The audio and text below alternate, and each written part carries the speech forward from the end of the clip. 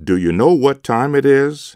It's that time again with Cindy Gurn, who has the latest news about employment trends, current opportunities, and innovative strategies for managing a career on WERA 96.7 FM in Arlington, Virginia.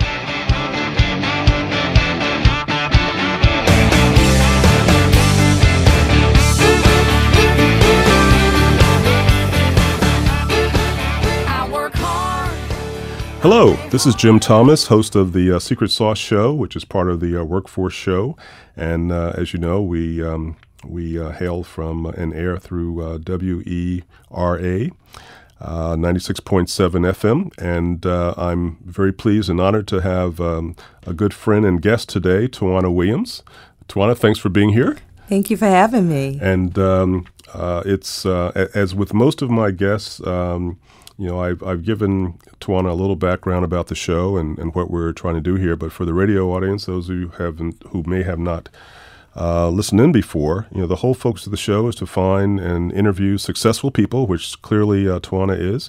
But more importantly, get to the reason for that success, which I believe with most successful people is rooted in their purpose, what they're really intended to do versus what they force themselves to do. All too often, we chase the dollar and realize that we're stressed out and not happy, but we have a lot of money in the bank, and sometimes that doesn't even work out. But the reality is that there are a lot of people. Every person has their own secret sauce, and it's been my mission through this show to bring these people on and share them with you, so that you realize that maybe I should focus on what my secret sauce is and start aligning my career journey in that direction. Believe me, what I've found is that most people who have done that are happier, have had very successful careers, and have looked back and said, it's been a good ride.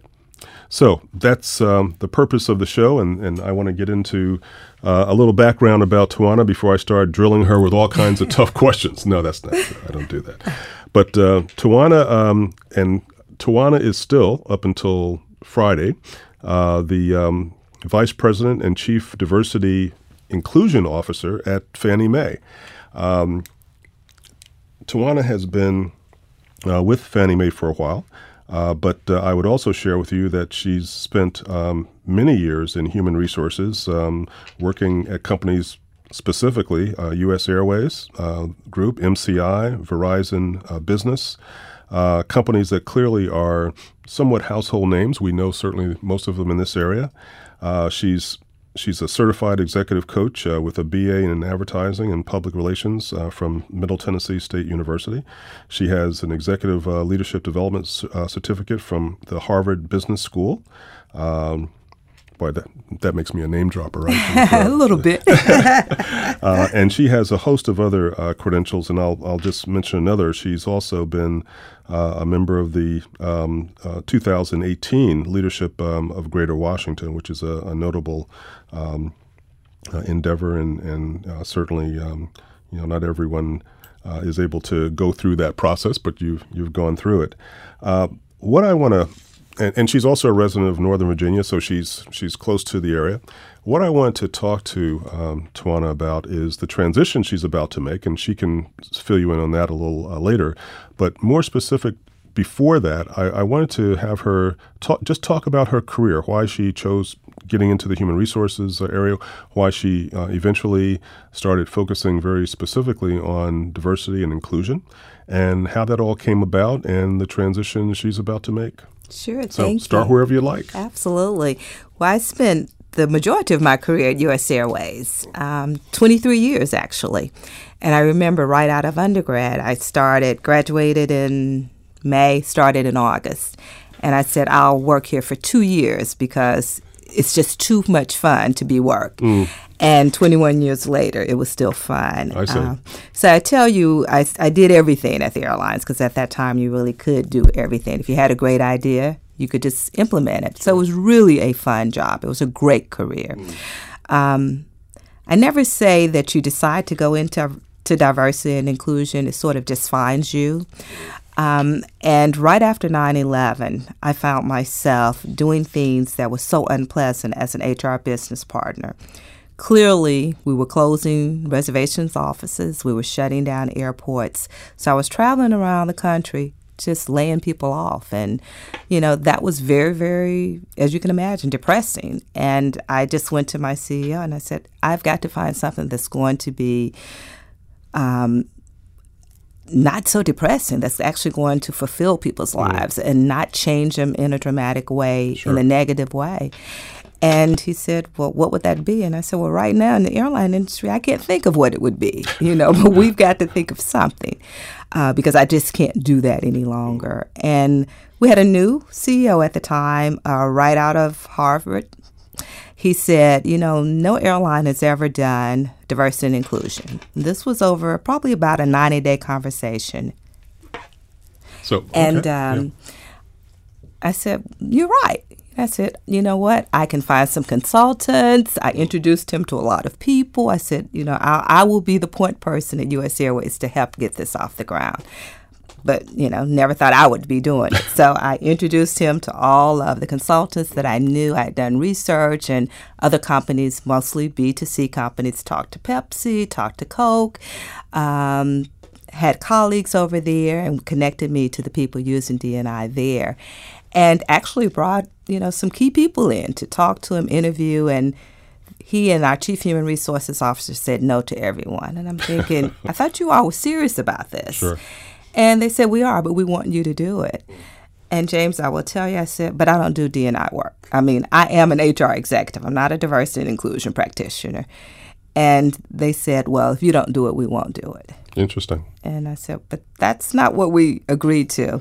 So diversity and inclusion found me. So based on that conversation, I had to say, why me? Because this is not what I do.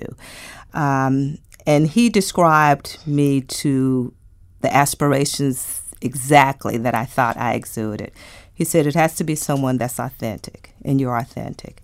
You have credibility. He said, in all of your work as an HR business partner, even dealing with the labor unions, you were always trying to give voice to the underserved, whatever that underserved looked like. He said, and that's what inclusion looks like. That's what we weren't talking about inclusion at that time. We were talking about just diversity. Sure. And we had the representation, but we also had demographics that weren't included.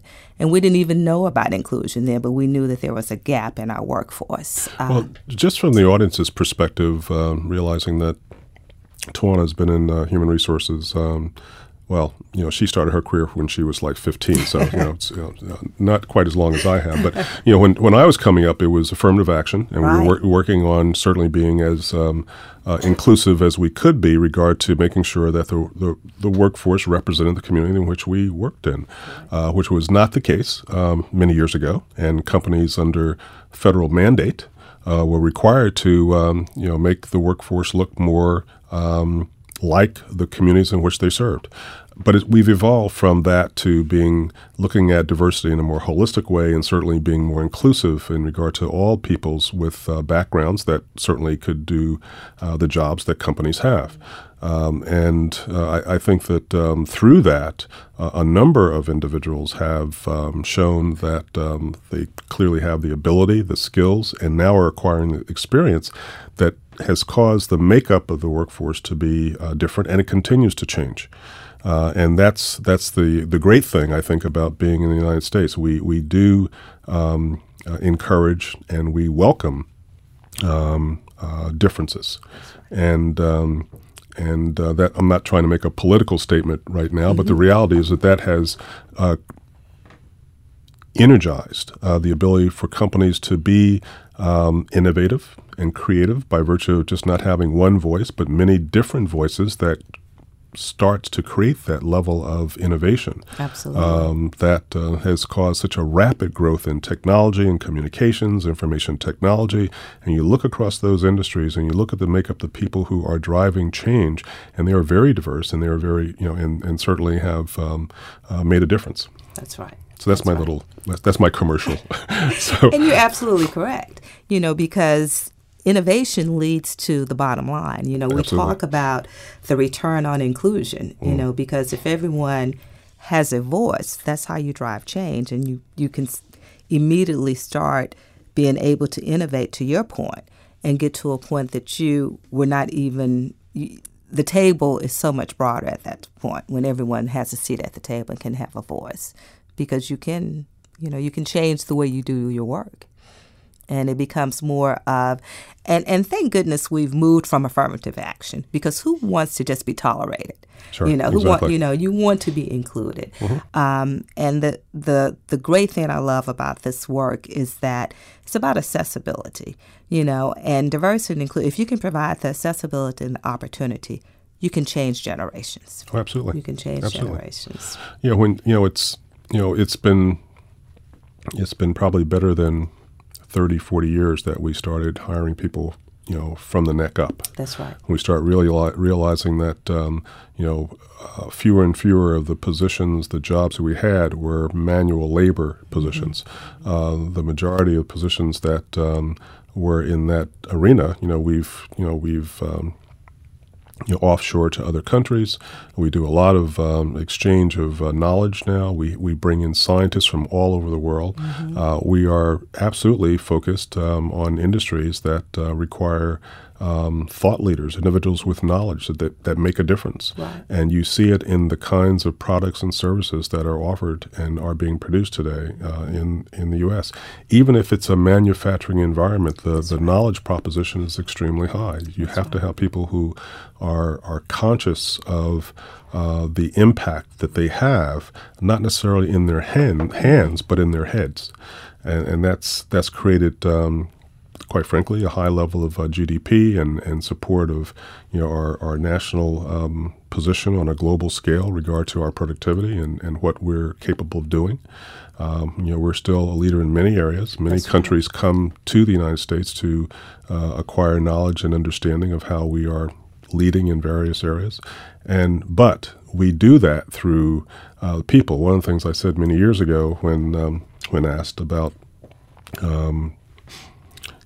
people in the workplace, I said very quickly in an orientation, I said, if we could do business without people, none of us would be sitting here. That's right. And we've not acquired the ability to replace the knowledge proposition through the people who truly are assets that we bring into the workplace.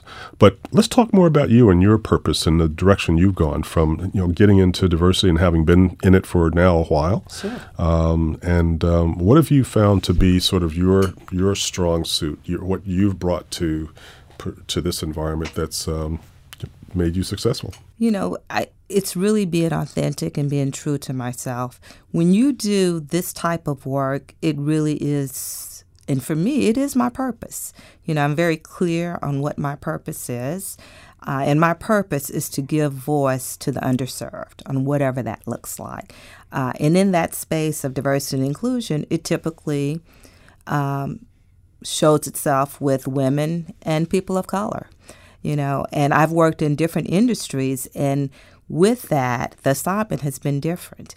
So, I've been privileged enough to be able to know what my purpose is, to work actually at a job where I'm doing my purpose. And this work is really a calling, Jim. It is. You have to be called to do it because it's hard work.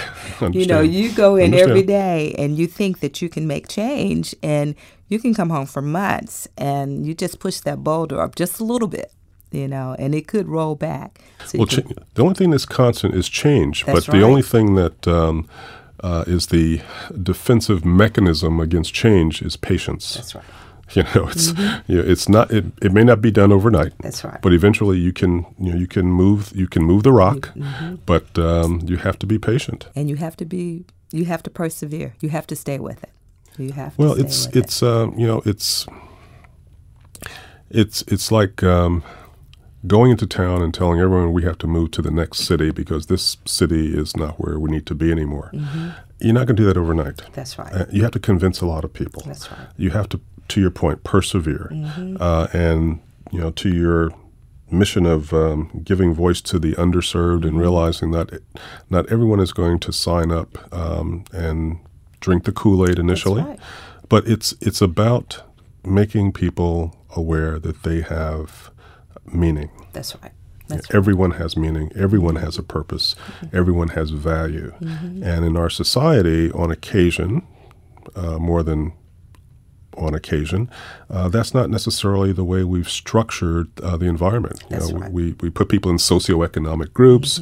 We have train tracks that divide cities and groups of people. Some individuals live in mini mansions, and some live That's right. on the street.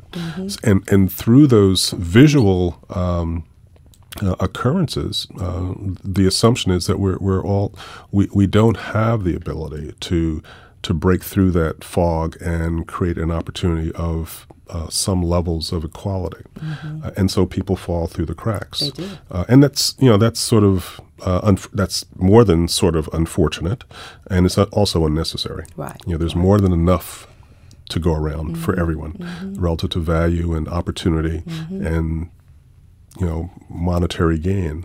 But I think we're challenged by not having, quite frankly, enough Tujuanna Williams who are focused on supporting the underserved. And I think we're going to find more people stepping up, though, just based on how things have gone and what we've been, what's been made visible to us through the media, through social networks. We are more cognizant of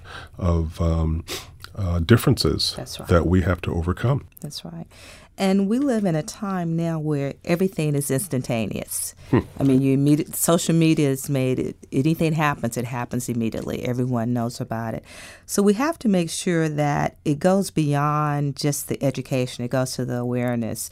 And when people, they do better when they know better. I mean, and because people at the heart are good people. And when diversity and inclusion first was a topic of conversation, many people felt like, okay, if I'm part of the quote-unquote majority, I'm a bad person. And that's not it at all. There are systematic things that have increased the impact on underserved communities.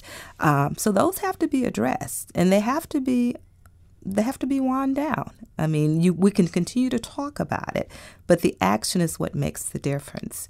So, some people call it, like one of the core competencies of being a diversity practitioner is that you have to be courageous. I'm not sure if doing your job is courageous. I think that's what they pay you to do, is to be that voice. But I think you have to be authentic, because oftentimes in this space, you're the voice of dissension and almost of disruption. Because in corporate America, if you are a woman or if you are a person of color, you are not necessarily part of the majority. Well, I think, you've hit on some interesting points. Some years ago, when I was fortunate enough to work and lead the Human Resource Department at the American Red Cross, we had an affirmative action program. We had an EEO program, but we did not have a diversity program. And after a year and a half, I promoted someone into the position of Director of Diversity, first time ever. Right. And my focus, which I listened to many regard to how we should build the process. And I talk about what you do inside companies more from a process perspective versus a program perspective, because after one leaves a position, processes are hard to just rip out. That's right. You can rip out programs. But I thought hard about diversity, as I do today, and inclusion and getting prepared to talk with you. And I find that at the base of those successful programs and those processes and those successful companies that have implemented successful diversity and inclusion processes or programs, however they want to describe it, there's a high level of humanity. And I think that as a species, as a culture, as a society, as we get closer back to our humanity, then people become more important. We become more inclusive because we see less things that are different about us and more things that are the same. Absolutely. And unfortunately, in our society, and maybe just the evolution of man and women, we tend to fear those things that are different. That's right. But those things that are same, we nurture and grow and feel comfortable being around. And the more we realize as humans, as at the base of our humanity, there are few differences, then it's easier to accept and to nurture and to grow and to give voice to the underserved. That's exactly right. That's exactly right. At the core of it is humankind. No and that's why I say question. we all are created to be good people at the core of it. But then when you introduce differences, you're also addressing people's values and belief systems. Absolutely. So that is the reluctance to believe, because you're saying everything I've believed for all of my childhood, from wherever I came from, now you're saying today, because now that I'm in the workplace with people that are different, that I have to think differently. And it's not that you have to think differently. You have to think broader, and you have to be open to learn and to understand. So to your point, we fear the unknown. So things that are different and we don't know is what we fear. And we look at where we are in this country right now, we're pretty polarized. We believe that, if you believe different than me, that you must be bad and I must be good. And that is the dissension that oftentimes in this work you have to think about. And how can you influence that when it's just that you just may think differently about something? We can't make narratives about people just because they think differently. Well, and I think that many leaders have realized that by not focusing on the quality of differences has impeded their ability to grow. And so I think that what we're finding, and what I see, is that many companies who have accepted the fact that differences are good, that's right, is causing those companies to excel in their growth, to be more innovative, more creative, get more market share. That's right. Shareholders are happy, investors are happy, and as with any sophisticated society, we do tend to follow the money to some degree. That's right. But with the time we have left, and we're sort of running out of time here, I do want to talk about your new venture and your transition out of Fannie Mae, because you are leaving. I am. And maybe this is your time to make the big Northern Virginia announcement on air. So what's going on? What's next? You. I am very excited. I have opened up my own company. I will be doing executive coaching and diversity and inclusion consulting and leadership development. And when is this all going to start? So this will be starting effective June 1st. June 1st. Wow. Gee, so we're not that far away. We're not that far away. I had to close one door. So when are you closing? When are you absolutely closing the door at Fannie Mae? Officially, May 31st is the last day. Okay, so May 31st, and next day you open your office, huh? Put up That's June 1st. Okay, cool. So it's already in the plan, and I'm excited. I do believe that we all have a higher purpose, and I want to help people find that and to be able to really work in their calling. Yeah, and it's interesting. It's being sort of being in that generation of baby boomers, I have a lot of friends who are retiring, and but I also have many, many more friends and acquaintances who are, my peers who are not retiring but repurposing their lives, but that purpose, the core purpose, that thread is generally the same. It's just that they're moving into taking a different journey, but still bringing with them all the skills, all the experience, all the knowledge they have to continue to make a difference and have fun and enjoy the life they have. So I applaud your new venture. I'm sure you're going to do great. Thank you. You're sort of stepping a little bit into my territory, so I don't know how successful I really want you to be, but that's okay. I'm sure we'll share. We have enough people to help. Oh God, do we? There are quite a few people out there that need some level of guidance, to say the least. That's right. So that'll be pretty cool. I think that's great. I think that with many of my guests, having a purpose is great. But also knowing that purpose is making a difference in people's lives is pretty awesome. There are many people that I've spoken with who their purpose is to develop some technological gadget or to change the way we look at the universe or whatever. But at the base of what they're doing is impacting people's lives. That's right. Through them. Right. And Excuse me. And so I think that's so important that you're transitioning in a way where you can wake up in the morning and determine what next steps you want to take. That's right. It's a blessing, that's for sure. Well, I can having had my own firm for a while. I'll tell you, it's really great until you get to performance review time, and then you have to assess what grade do I want to give myself. So keep that in mind. But that's true. But you don't have to do as many performance reviews. I'm down to one. That's right. But I think that this is great. It's a great change for you. It's you're absolutely prepared for it. Yeah, I am. This is one of those. If you were going through a position interview, you already know the answer before you get through the first set of interviews. You know what the outcome's going to be. It's all going to be good. Well, look, I appreciate and I thank you for coming on board and being my guest today. Again, I've had the opportunity to interview today Tujuanna Williams. Currently, for a short period of time, still Vice President and Chief Diversity Inclusion Officer at Fannie Mae. But June 1, she's now. Do you have a specific name for your company? Sure, I may have missed it. It is. Thank you for asking. Higher Purpose. Higher Purpose. Okay. Higher Purpose Coaching and Consulting. Do you have a website? Do you have? And it's higherpurpose.com. Okay. Good. So a lot of people. You're going to have thousands of people now going to your site, higherpurpose.com. Right. That's awesome. Well, again, thank you for being on the show. Thank you again, for having me. This is Jim Thomas signing off from the Secret Sauce segment of the Workforce Show, and look forward to our next show in the near future. Thank you. Thank you for tuning in to the Workforce Show. This interview and others can be found at WERA.FM or at CareerCentralOnline.com. Thank you for listening. Until the next time.